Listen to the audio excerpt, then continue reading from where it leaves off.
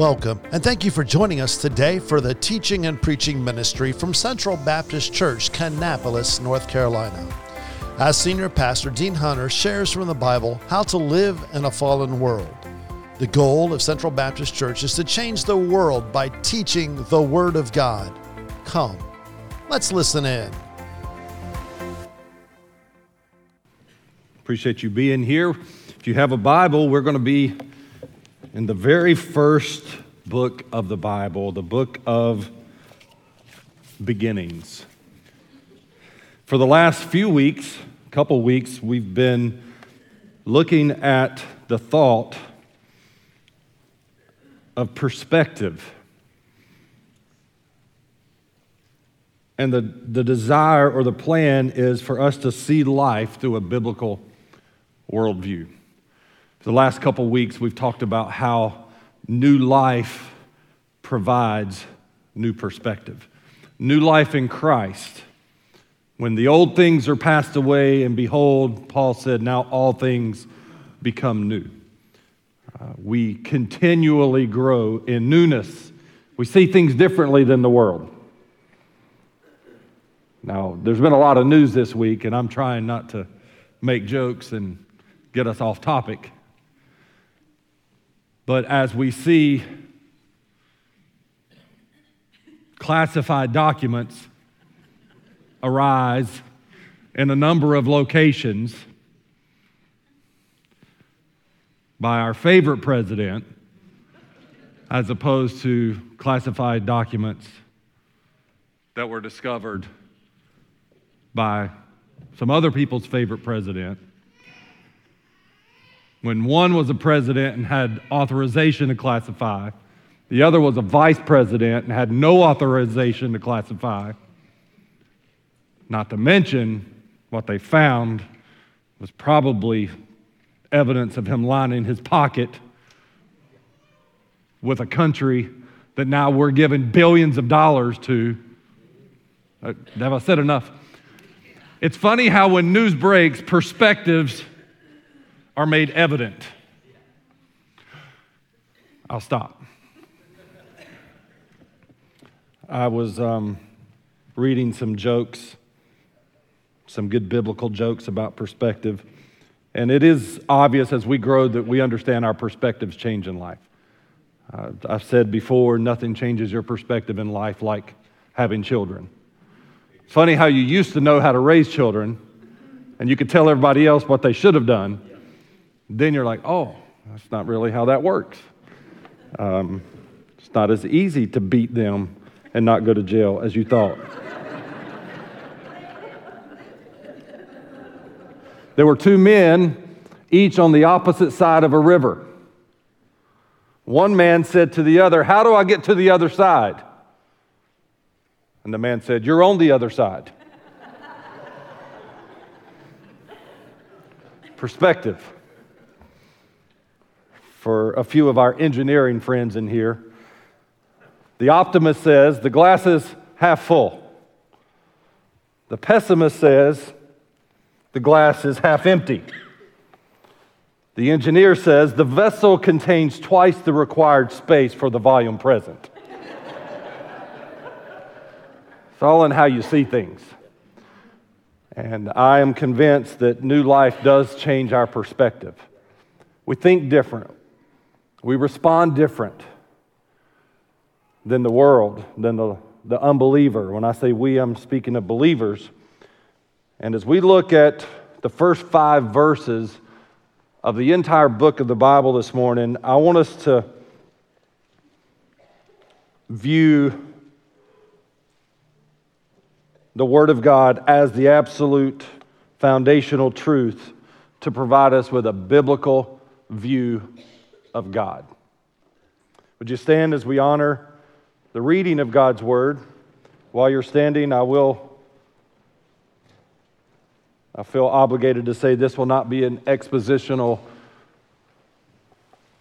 sermon on the first 5 verses. However, I think when we read the first 5 verses and put them into context, it begins to provide a biblical view of who God is. It all begins in the beginning. Verse 1 says, "In the beginning God created the heaven and the earth. And the earth was without form and void, and darkness was upon the face of the deep, and the Spirit of God moved upon the face of the waters." I want you to notice verse 3, the beginning and the end. "And God said, 'Let there be light,' and there was light." We'll see this a few more times in the other verses of Genesis chapter 1.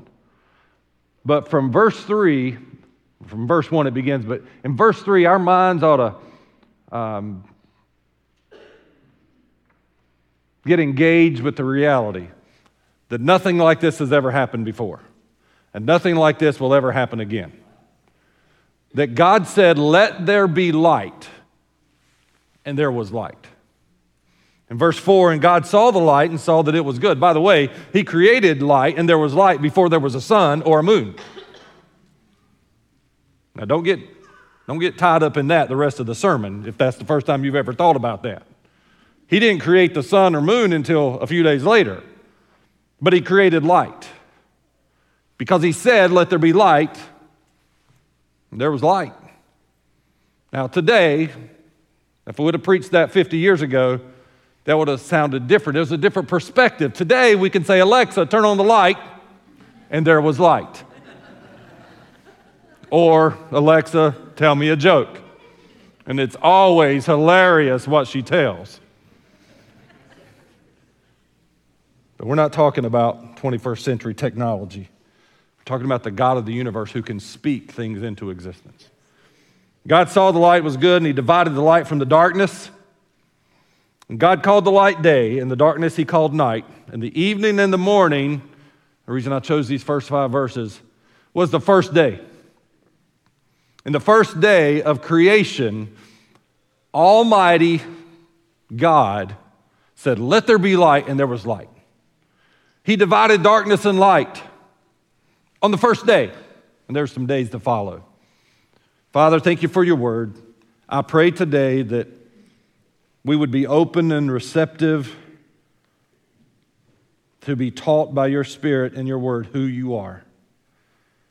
God, for whatever reason, there's a variety of reasons, believers in this room, those watching online right now, those hearing this message later, there's no doubt a variety of reasons. People need to be reassured, reminded that You are God, and You are all-powerful, and You are in control, and that it is absolutely essential for us to see You for who You are in order for our Christian biblical perspective to be appropriate. We ask this in Jesus' name, amen. Thank you. You may be seated. We have defined perspective as the capacity to view things in their true relation, how they really are. The last week, I've told myself and us and reminded us that there's always at least 2 conflicting worldviews. I have found myself saying in life that there's always at least 2 sides to every story, sometimes more. In life, there's always at least 2 conflicting worldviews, even in which side of the river you're on. People have different ideas of where they're at. We have been reminded or made known that believers, Christians, born-again believers view the world differently. We view life differently. We view it as God's goal, God's desire for believers to view life and the events of life through a biblical worldview. I have realized, and no doubt many of us have realized, when we try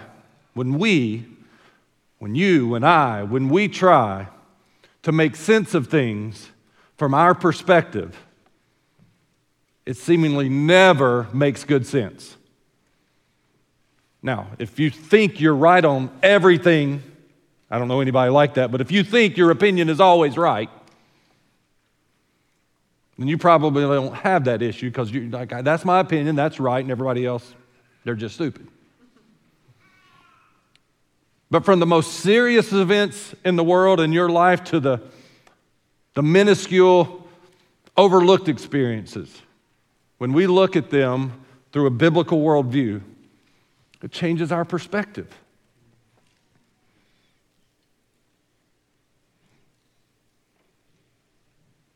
As we look at this idea of perspective, seeing life through a biblical worldview, I believe, and I started intentionally with the change of heart, the change of mind that results in a change of action, which is repentance and regeneration and reconciliation. That's essential for us to have a new mind, a new outlook, new belief system, new opinions, new perspective. I think second to it, not that it's in priority, but we have to have, foundationally, we have to have a biblical view of God. Understanding who God is essential for a believer to even have the ability to view life biblically. A proper understanding of who God is begins with the Word of God. Theology, the word itself, is the study of or the view of God. Theology is different than ideology. People have a lot of ideologies about God. I don't know if you know what an ideology is, but you see the root word is idea. An ideology is a person's view or idea or a collection of their ideas about a subject. It's not only a personal, ideology is not just personal, it can become corporate, where groups have an ideology. Churches have an ideology. Denominations have an ideology. And we can create ideologies, heard that word enough now, about God. This is what we think about God. This is what the Baptists believe about God. It's what the Catholics believe about God. Jehovah's Witnesses believe about God. It's what I believe about God. But she believes this way, or he believes this way. Those are ideologies. Now, if you will agree with this, either by amening or grunting or not walking out, this will make the rest of the sermon a little easier for us. There is only, y'all ready? There's only one true theology. There's only one true or truth about the view of God. You say, well, there's a lot of people in here with a different view. I'm glad you said that, or at least thought it. Those are ideologies. Ideologies can be accurate. But I know me, and I know a lot of you, and if we all throw our ideologies together, we're not going to all agree. So someone, here's where the bad news is, someone's wrong. It's not me. No. And you're thinking the same thing. It's not me. So we must understand that ideology is different than theology. And we might have some of our theology, see how I said that? Our theology right, because it aligns with God's theology or biblical theology, biblical view of God. Every now and then we'll get it right. And we'll give ourselves a nice little golf clap. But a lot of times we get it wrong. And here's where I'm going, by the way. Time out, quick 20-second time out. We're studying the book of Romans on Wednesday night. This is a good time to interject that. Somebody's wrong on a lot of different levels. But I'm all right. I can be wrong. I joke about this, and I say this because I always come back with people when they say it, because I have to perspective. Some people, when I get to heaven, I'm going to ask God, what in the world? And I'm like, you silly, shallow, professing believer. You're going to be so overwhelmed that you'll never think of that question again. Right? But then I say something like this. At some point in heaven, we're going to all find out we were wrong on something. Now, I don't know if we will, but it works for me to say that, to say somebody missed it. And we'll all have our theology straightened out when we get to heaven. And you won't be mad that you were wrong. So one of the ways we can get together and we can be in unity here is to understand that we're not all right all the time about God. But we do have a source. And this is His Word. We're all singing from the same songbook. Now, your perspective of what it says might be different than mine. And it might therefore create an ideology that may or may not be accurate, but is potentially incorrect. Because your understanding and my understanding is quite different than God's. His ways are higher than my ways, Isaiah said. His thoughts are higher than my thoughts. They're so high, I cannot attain it. As I've already referred to Psalm 139, the psalmist talks about the power of God, the omniscience of God, the omnipotence of God, the omnipresence of God. And then he says, I can't figure this out. But he relished and he gloried and he praised in the reality that God was all of those things. And that it was his God. And his God was for him. And it's good to have that kind of God on your side. Or to be on his side. So that's enough of the ologies. Viewing God biblically means that we see God based on the facts of his word and not the fallacies of man's wants. Now, every now and then I say something I like that I didn't steal, and that's one of them. Someone else may have said it, but I didn't read it anywhere. God gave it to me, and I underlined it, and I want to see that on social media sometime shortly. Viewing God biblically means that we see God based on the facts of his word and not the fallacies of our mind or man's wants and man's desires. One of the problems in American religion, American Christianity, American theology today is that we want a certain type of God.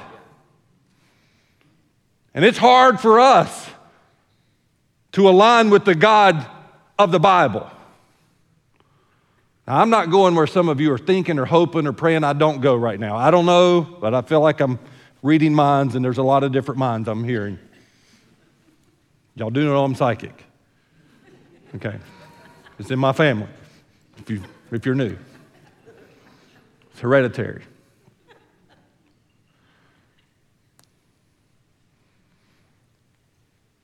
I'm trying to stay on task and not just get off.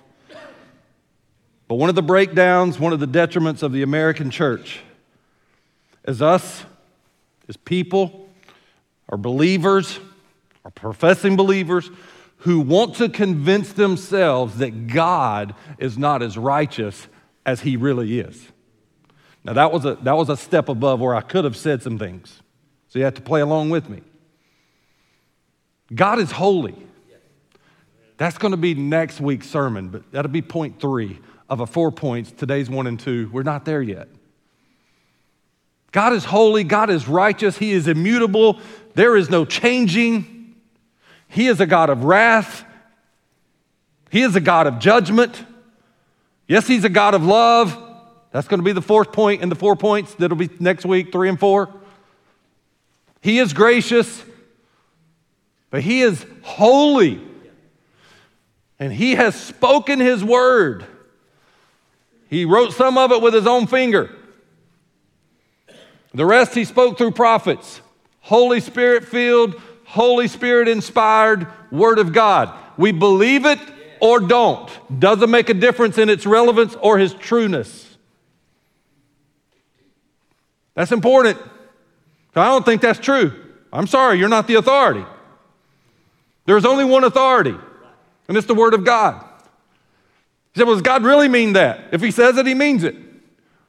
But we've created subcultures and subgroups in the American church where we identify and turn it into denominations or certain churches or, the infamous non-denominational, which becomes a denomination.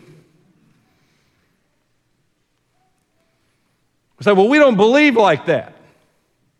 And here, and I'm just going to be honest with us, we don't want to believe it. We don't want to believe that God judges sin. We don't want to believe that this sin and that sin and that sin is just as bad as that sin and that sin and that sin, and that God hates, abhors all sin, and that God will judge all sin. God has judged all sin. So do you think, I know the looming conversations, but I don't want to just get there. But it's in our churches where people are asking questions. Well, if this person lives this way and has this lifestyle, what do you think? You ask me what I think, sit back and get some popcorn. If you ask and were dumb enough or entertaining enough to ask me, sit back and relax. I've got opinions. But my opinions ought to align with the Word of God. And even, I don't want to call anybody out, but just this week, I had a church member come up to me and ask me this question. I won't tell the question, but it's if a person does this and this and this, are they going to go to heaven when they die? Well, I'm hopefully bright enough to figure out that, and this is the Joel Osteen answer. I'm sorry I have to answer. That's between them and God.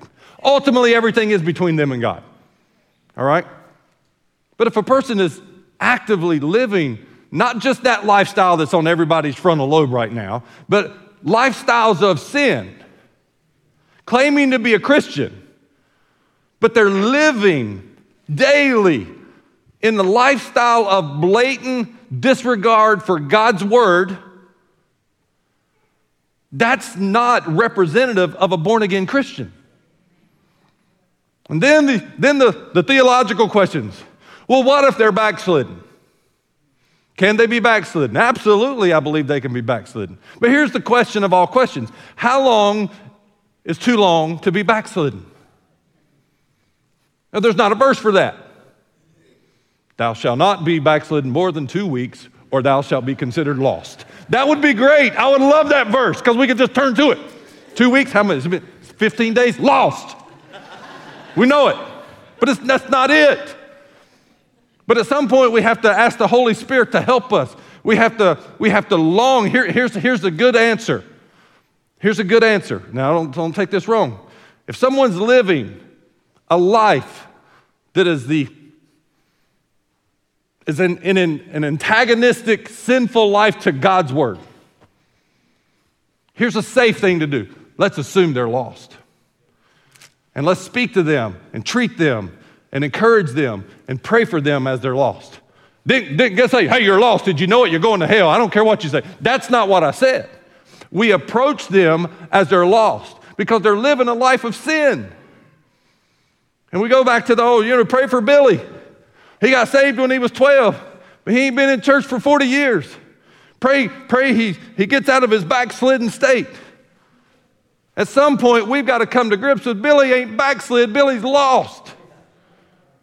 40 years? I don't need a verse to say backslidden for 40 years is too long. I don't need that. You might need that. But I believe when we're born again, the Holy Spirit takes up an abode in our heart and in our life, and He convicts us.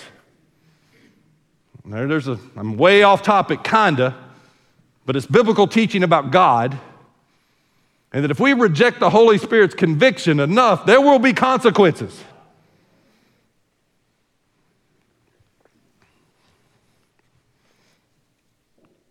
When we start to create a picture of God based on what we want Him to be, surely He wouldn't send ABC religion to hell when they grew up in a home,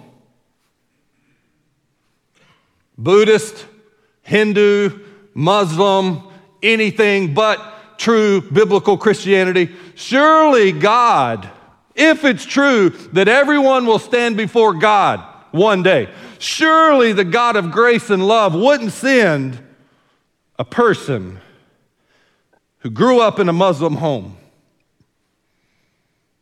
who adapted and applied Islam to their life and they lived it out, true to God of Islam, but stood before the God of heaven, the Creator.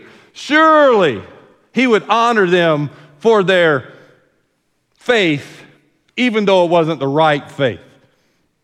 You say, that sounds crazy. That's what you should think sitting in a Southern Baptist church on a Sunday morning. But that's not what your neighbors think. That's not what your coworkers think. That's not what this world thinks. That's not what a lot of American Christianity thinks. Well, what's the result? We preach the gospel to the world. You're not living in the first lifetime where there were multiple religions. This was happening in Exodus. This was happening when God called his people out. There were ungodly, anti-Jehovah religions. And it's not the first time where professing believers were affected by the other religions. Y'all with me? Well, I love my neighbor. I love my coworker. I love that student that sits beside me in math class. I care about them. They're a friend of mine. They're nice, but they're Jehovah's Witness, or that they're Buddhist, or but they're Catholic, or but they're, I shouldn't have said it. They're a lost Catholic. They're fill in the blank. I don't want to think, and you're right, we shouldn't want to think. But that's our thought. That's our ideology. But what God's word says is you must be born again. That Jesus is the only way to God. It's not what we said. It's not what I said. It's not what the Baptist Faith and Message said, although they do. It's what the Word of God says. We can get soft, and we can allow the world's theology to affect our theology, and then we have a wrong theology about who God is. Y'all ready? I want us to look at 4 points. Today's point 1 and 2 of seeing life through a biblical worldview, a biblical view of God, and we're going to find it in verse 1 of the Bible. Y'all ready? The first one's easy. The truth is, God is. We're going to look at 4 realities of God. God is. Now this one ought to be quick and easy and painless. From the very beginning of the Word of God, the book of beginnings, Genesis chapter 1, we see the reality that God is. In the beginning, God. How are you going to get a whole point out of that? The first 4 words of the Bible establish a single truth that the remainder of the Bible is based on, that there is a God. There is a God. This truth also establishes the reality of God and that He existed before there was a universe, before there was anything. He is pre-existent of creation. He is also self-existent. God existed before there was anything. There was nothing but God. What is nothing?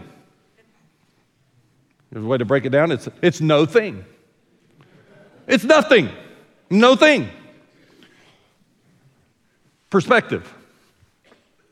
Ask your son or daughter, after going to school for 7.5 hours, where teachers are paid to educate them, and they come home from school, what'd you do today? What'd they say? Nothing. That's another definition of nothing. It's the 8 and 12-year-old's definition of nothing. Surely you did something. Nothing. How do I never spot where my daughter's at? Oh, she chose to go to children's church today. She just does what she wants. Okay.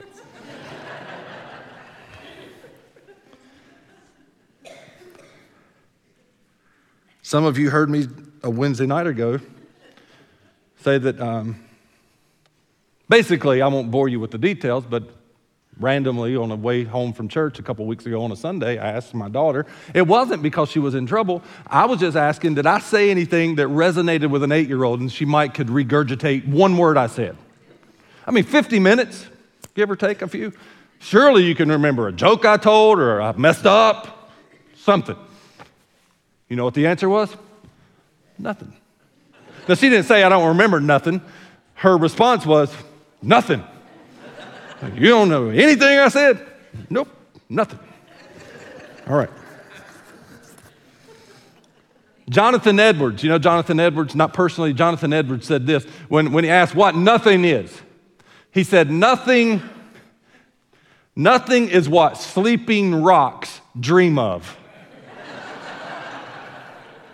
Now, talk about a brilliant mind there. Who even thinks of that? Sleeping rocks dream of. Someone saying, do rocks sleep?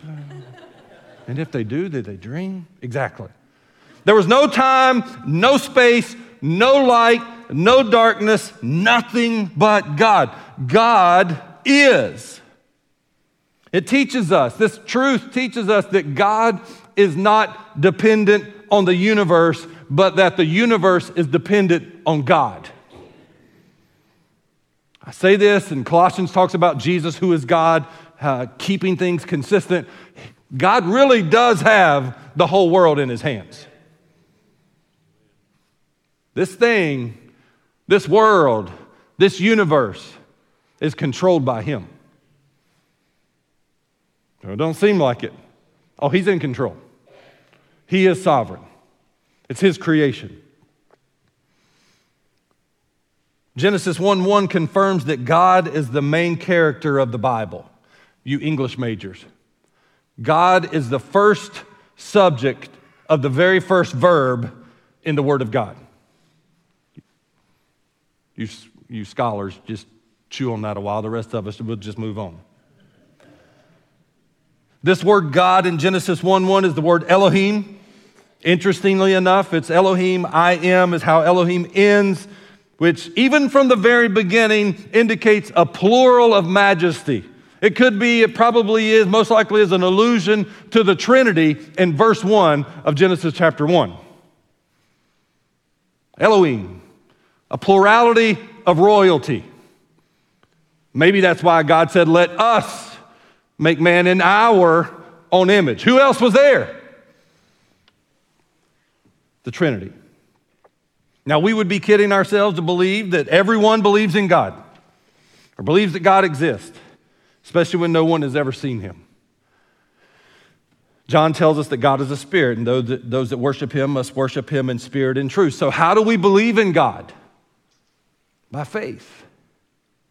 By faith. Oh. How did Abraham believe in God? By faith. How was Abraham considered or counted righteous by God? By faith. By believing God's word. By believing something that he couldn't prove, that he had never seen, and he couldn't even understand. And the Bible tells us in Hebrews that without faith, it's impossible to please God. That's not all that verse. Hebrews 11:6, without faith it's impossible to please him, for he that cometh to God must believe that he is, and that he's a rewarder of those that diligently seek him.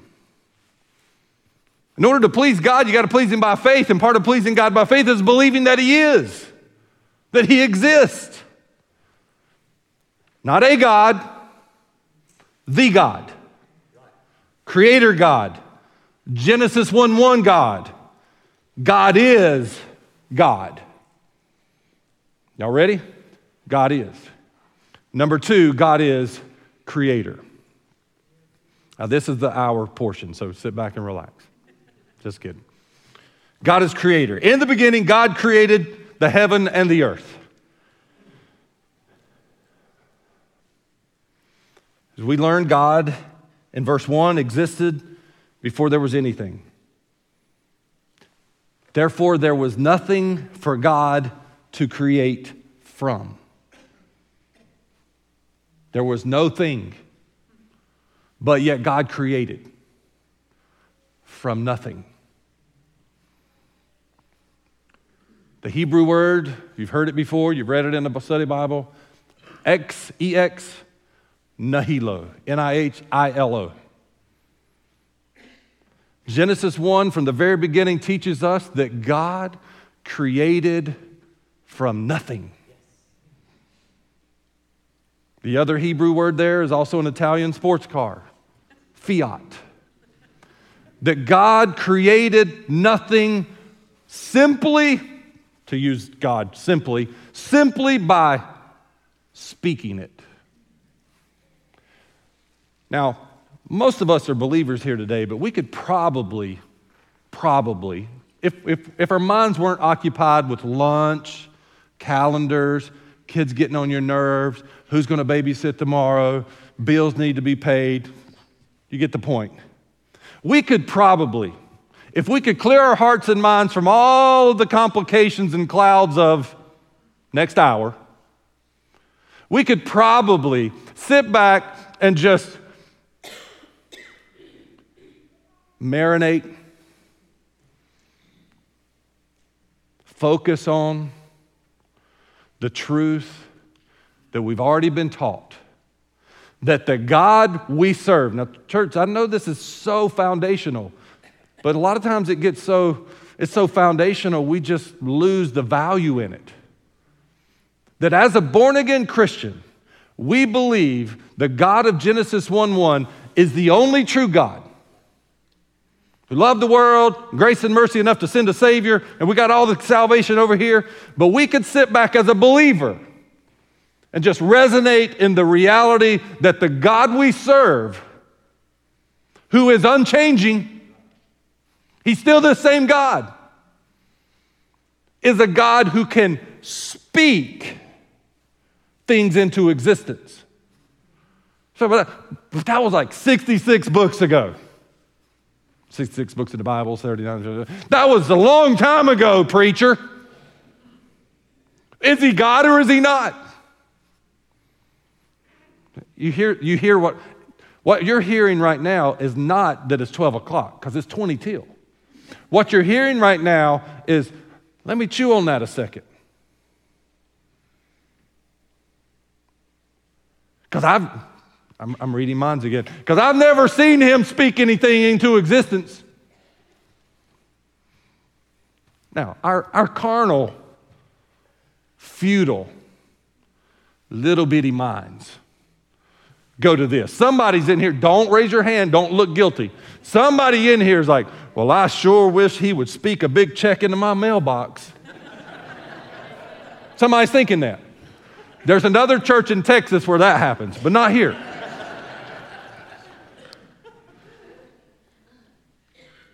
And we automatically start to put the burden on God for mistakes we've made. All right, so we're going to eliminate that.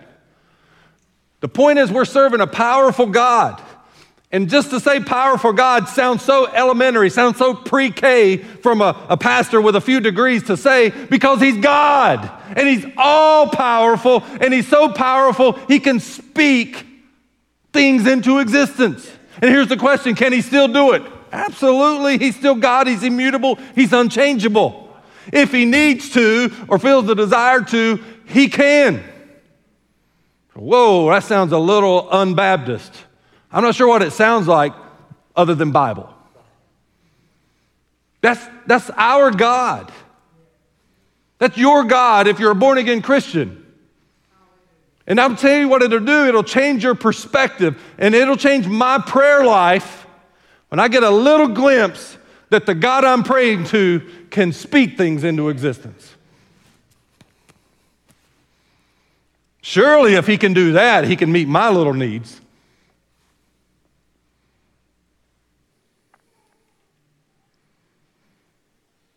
He spoke things into existence that didn't exist because there was no material, because there was no thing. In verse 3, let there be light. Guess what? There was light. Verse 6, and God said, at the end of verse 7, and it was so. Verse 9, and God said, end of verse 9, and it was so. Verse 11, and God said, into verse 11, and it was so. Verse 14 and 15, and God said, into verse 15, and it was so. That's God. That's the Creator, who, as Augustine referred to, was a divine creation, was a divine fiat. That divinity spoke everything into existence. Now, I have to stop because I've got kids, and I taught kids, and I know kids. I just know some. So we have to clarify sometimes if they just woke up and heard that, we have to clarify that they didn't create the new 2023 Corvette, that God didn't create that. Some of you are trying to be spiritual right now. Well, he created everything that is, so get with me. In Genesis chapter 1, he didn't create a Corvette. But God created the universe and all the materials that were necessary to eventually, a few years later, man to create a Corvette. That work out?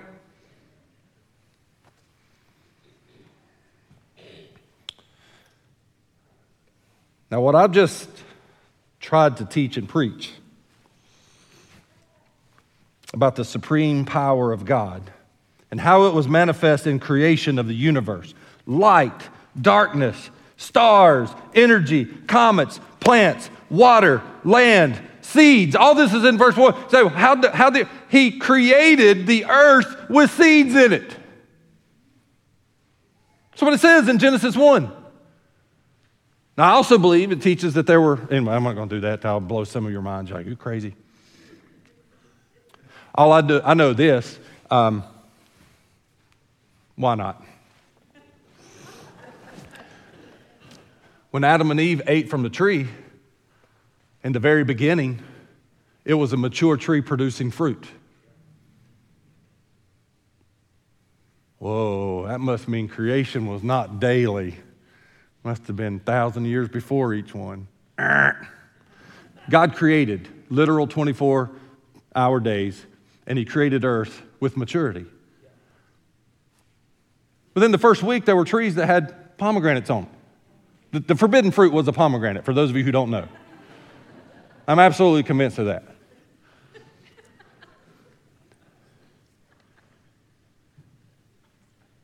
Now, while you're letting that settle in,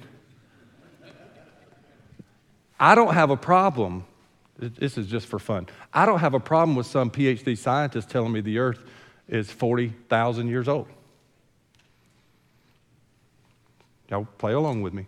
I don't have a problem with some PhD telling me that it's 26 million or billion years old. Somebody's wrong. I don't have a problem with that. It ain't going to change my mind about creation. I don't need to get in an argument with a PhD that this rock that they pulled out of my driveway is 8 million years old. And it happens, by the way, I used to have a professor that would send that kind of stuff off for carbon dating. He'd come into class, he'd say, this is gravel out of my driveway, and they said it was 10 million years old. You believe that? Carbon dating's crazy. Try it. Spend some money, send it in, see what they say. Your rocks in your backyard, how old they are. I don't have a problem with that. I don't have a problem with the earth being mature. God spoke it into existence, and there were trees with pomegranates on them. There were also 2 humans that he created, not as infants, but as grown adults. So why would we sit around and waste our time thinking, well, the earth can only be 5,962 years old based on the Word of God? That's crazy talk. You're not figuring that out. Now, you can figure out history. You can do a history timeline and kind of get close to maybe 6,000 years. And then you get into eschatology. It's like, we're in the 7th year, and that's the perfect year of God. Something's going to happen this year because we're in the 7th and old 7, holy 7.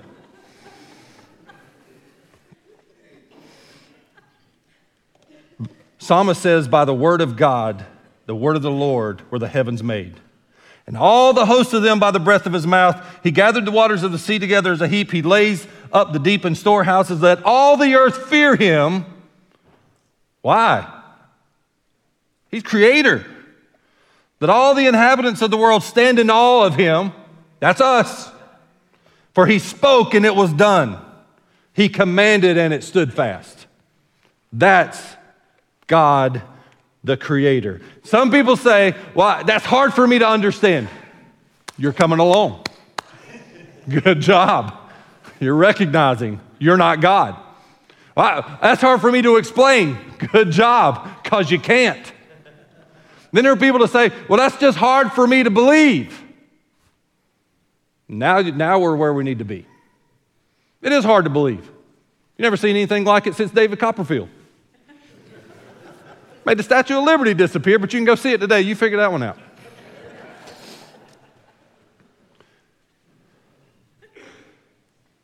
I can't believe that. That's hard for me to believe. Now I want to throw this out, and you can amen or you can point to people or whatever tomorrow. There are people that say it's hard for me to believe that God existed, pre-existent and self-existent, and he created the universe, the stars, the planets, energy, and all that was needed to make a Corvette, that God did that by simply divinely speaking things into existence. There are people that say I have a hard time believing that. And I would say that some of the same people that say they have a hard time believing that will believe that lightning struck a pond and made a single-celled organism turn into a frog. Honestly. Or that a monkey one day was sitting on a limb and poof, a human was there eating a banana. The same person who says it's hard for me to believe in a pre-existent, self-existent God who spoke things into existence, but I'll believe that lightning struck a pond and a single-celled organism turned into a fish, which turned into a frog, which turned into a lizard, which turned into a duck, which turned into a human.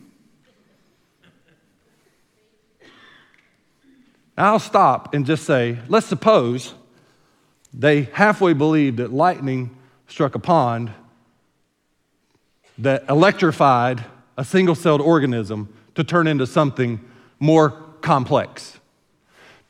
Now, at least everybody in here over the age of 27 learned some of that in school. Some of these possibilities.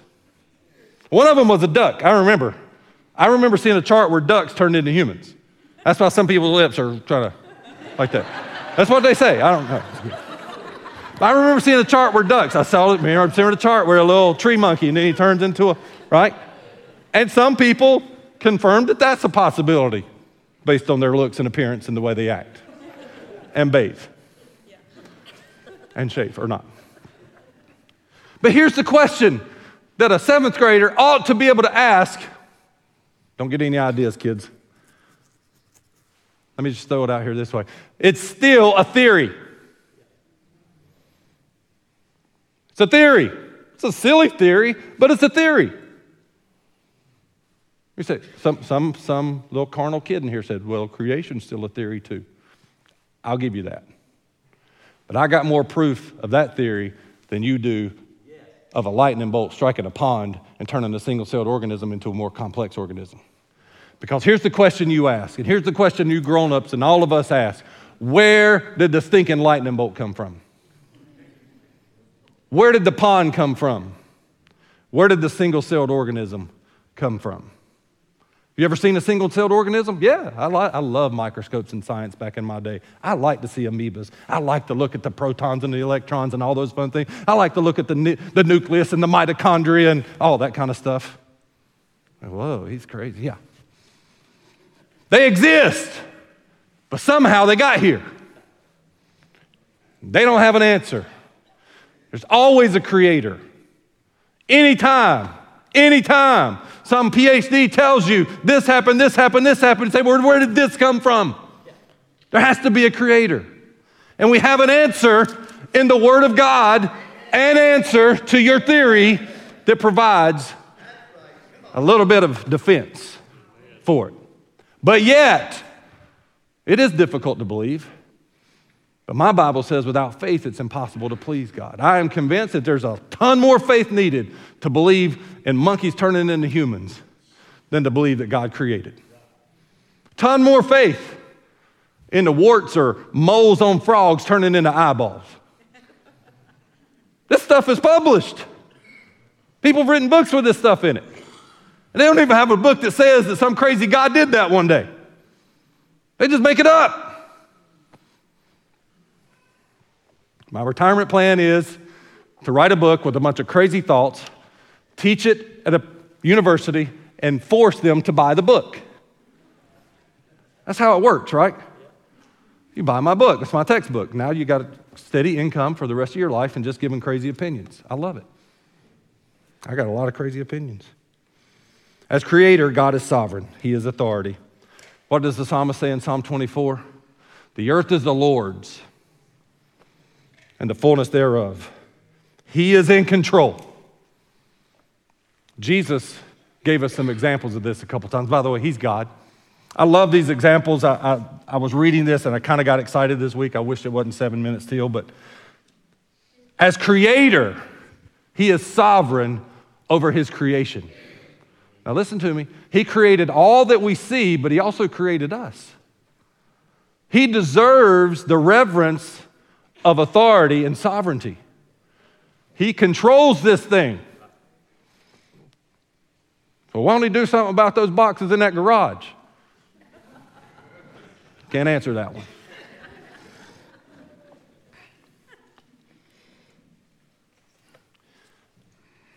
We can laugh about that, but man, I'll tell you, if you think about it more than about 3 minutes, you get in prayer quick. Like, for the love of everything holy, could Kamala, what do we do? Y'all know who Kamala is, right? Now, I'd like for her to be in this audience because she would laugh her head off at everything I say. She's a laugher, there's no question. I got distracted. In Mark chapter 4, you don't have to turn there, please don't. Jesus is God. Jesus is God in the flesh. He's God incarnate. He has all authority, all power. He is sovereign. He is God.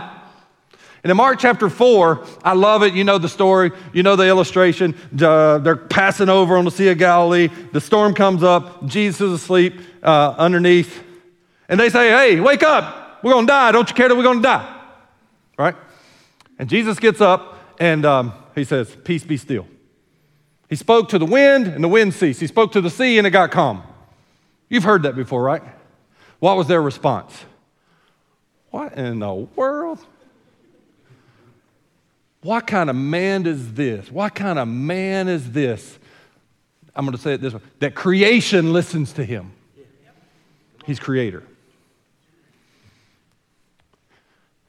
Jesus comes down to the Sea of Galilee one day. I think it's in Luke chapter 5. He comes to the Sea of Galilee. There's a crowd wanting to hear him preach. There's a random boat here. There's some men over there washing their nets.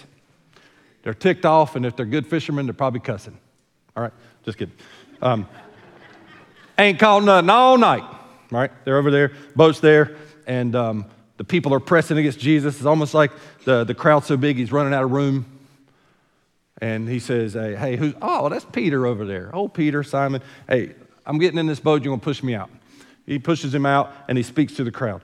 Some of us have been there. Some of us want to go back to where this kind of happened. It's pretty cool. So he's speaking to the crowd, and when he gets done, he gives the altar call, and like people get saved and stuff. I don't know what happened there, but he didn't. So he finishes, and he looks over at Peter, and he says, hey, let's push the boat out deeper and cast the net. If you know anything about fishing, most of you still fish with a cast net, right? I'm just kidding. And then you're out there washing it. It's this web of stuff. You're having to wash it. Are y'all really out? A cast net, you're like, whew, it works funny. You pull it and it draws up. And a lot of times it would not. And so they were washing their net. Day's over. We fished. Can't caught anything. And Jesus says, hey, let's push the boat out further and cast your net. Peter's like, we ain't fished. We fished all night. We caught nothing. Over here washing the net. Now you're going to tell us, but since you're God, this is in there, Luke chapter, since you're Jesus, we'll do it. That's what he says. They go out and they cast, and you know what happens. They caught nothing. No, they caught so much. The other boat comes out. Their nets are breaking. They fill both boats full of fish. But the fishermen have been fishing all night. They probably didn't hit the right spot. I know. We know that happened. We read it in Luke chapter 5. But do you know the response? Have you ever caught the response? Peter in Luke chapter 5, verse 8, falls down at the feet of Jesus after this and says, basically, get away from me, God. I am a sinful man. It wasn't because he got caught cussing because he didn't catch anything. What happened is when he got a perspective of who Jesus was, When we get a perspective, a proper biblical, theological perspective of who God is, there'll be a response. And Peter's response was, oh God, I am sinful. Get away from me. In Romans chapter 1, Paul addresses this. And he says, basically, creation has demonstrated and established the fact that God exists. Even the eternal Godhead. Not that there was just some grand watchmaker who made a watch and wound it up and let it go. Paul says in the book of Romans that the world has been made manifest and known that God exists, his eternal Godhead, even in creation. And you know what Paul says? Every time the world is introduced to the Creator, every time the world is introduced to God, every time a person on Sunday morning is introduced to who God is, it will always promote a response. I'm all right, don't need you. Or, oh God, you're God, I'm a sinner, get out of my presence. In Romans chapter 1, Paul tells us that the world was made known about God, but they rejected him. And in essence, eventually chose to worship the creature rather than the Creator. I'm going to tie this up in a nice bow if you'll play along. There are people that worship trees. I'm sorry, there are. There are people that get upset when a tree gets cut down because squirrels have no place to lay their heads. And I'm sorry, that's the reality. But that's not necessarily exactly the problem. The problem is when people are introduced to God and introduced to proper theology, they choose rather to worship the Creator, the creation, rather than the Creator. What's happening, especially in the American church, is the creation is a new theology. The creation is a new religion. The creation is a new denomination. The creation is a new ideology based on who you want God to be and not who God really is. And yeah, there's some nutcases worshiping nature. Yeah, there's some nutcases worshiping anti-fossil fuels or whatever else. But what's wrecking America and what's going to wreck the world and what's going to wreck the nations is that God has identified himself as creator. And that people are rather choosing to serve a God not of the Bible and of their own opinion instead of the God of the Bible. And they're allowing a lot of stuff to take place and saying God's all right with it, when he's been very clear he's not all right with it. Proper theology is understanding who God really is, not who we want him to be. What Christianity really is and not what we wish it was. As we move forward to the coming of the Lord, this is the kind of stuff that's going to wax worse and worse. So what do? We don't drop back and punt and change our mind and change our ideas and do something new and try to get some people in here. No, we just double down on the Word of God and say we're going to stick with it, preach God as God, preach Jesus as the Savior of the world, preach the gospel, believe it. By faith. Would you stand with me? Father, we thank you for your word. God, it's so evident, it's so clear. If we just trust in you, you have an answer. And God, I pray today you convict our hearts. If we're not careful, we individually will allow our ideology to affect our theology. If we're not careful, churches will allow their corporate ideology to affect theology. I pray that you discipline us, convict us, that we never allow that to happen. I pray for churches around us that are Bible-believing, Bible-teaching churches, that they don't allow the world, the flesh, the devil to interfere, that they would keep standing strong. Double down on your word. And God, no doubt, some Christian has been encouraged today by the truth of your power, your sovereignty, and I pray that that encouragement would result in us praying differently, believing differently, trusting differently. For that man or woman, that family, that parent, that teenager, who's struggling today and they need something. They need you. They know they're born again, but they need a manifestation of your power. I pray today they would be encouraged to trust in you, to do exceedingly, abundantly, above and beyond what they could expect. And lastly, I pray there's a lost person here today, someone who's never been born again. They don't have a personal relationship with you through Jesus Christ. I pray today that they would see you not just as creator, but as sovereign and sovereign Savior who wants a relationship with them and has provided that through your Son, Jesus. That if they would trust in Him, there would be reconciliation. You would bring them into a right relationship with you. And as we pray today, my desire is that people respond.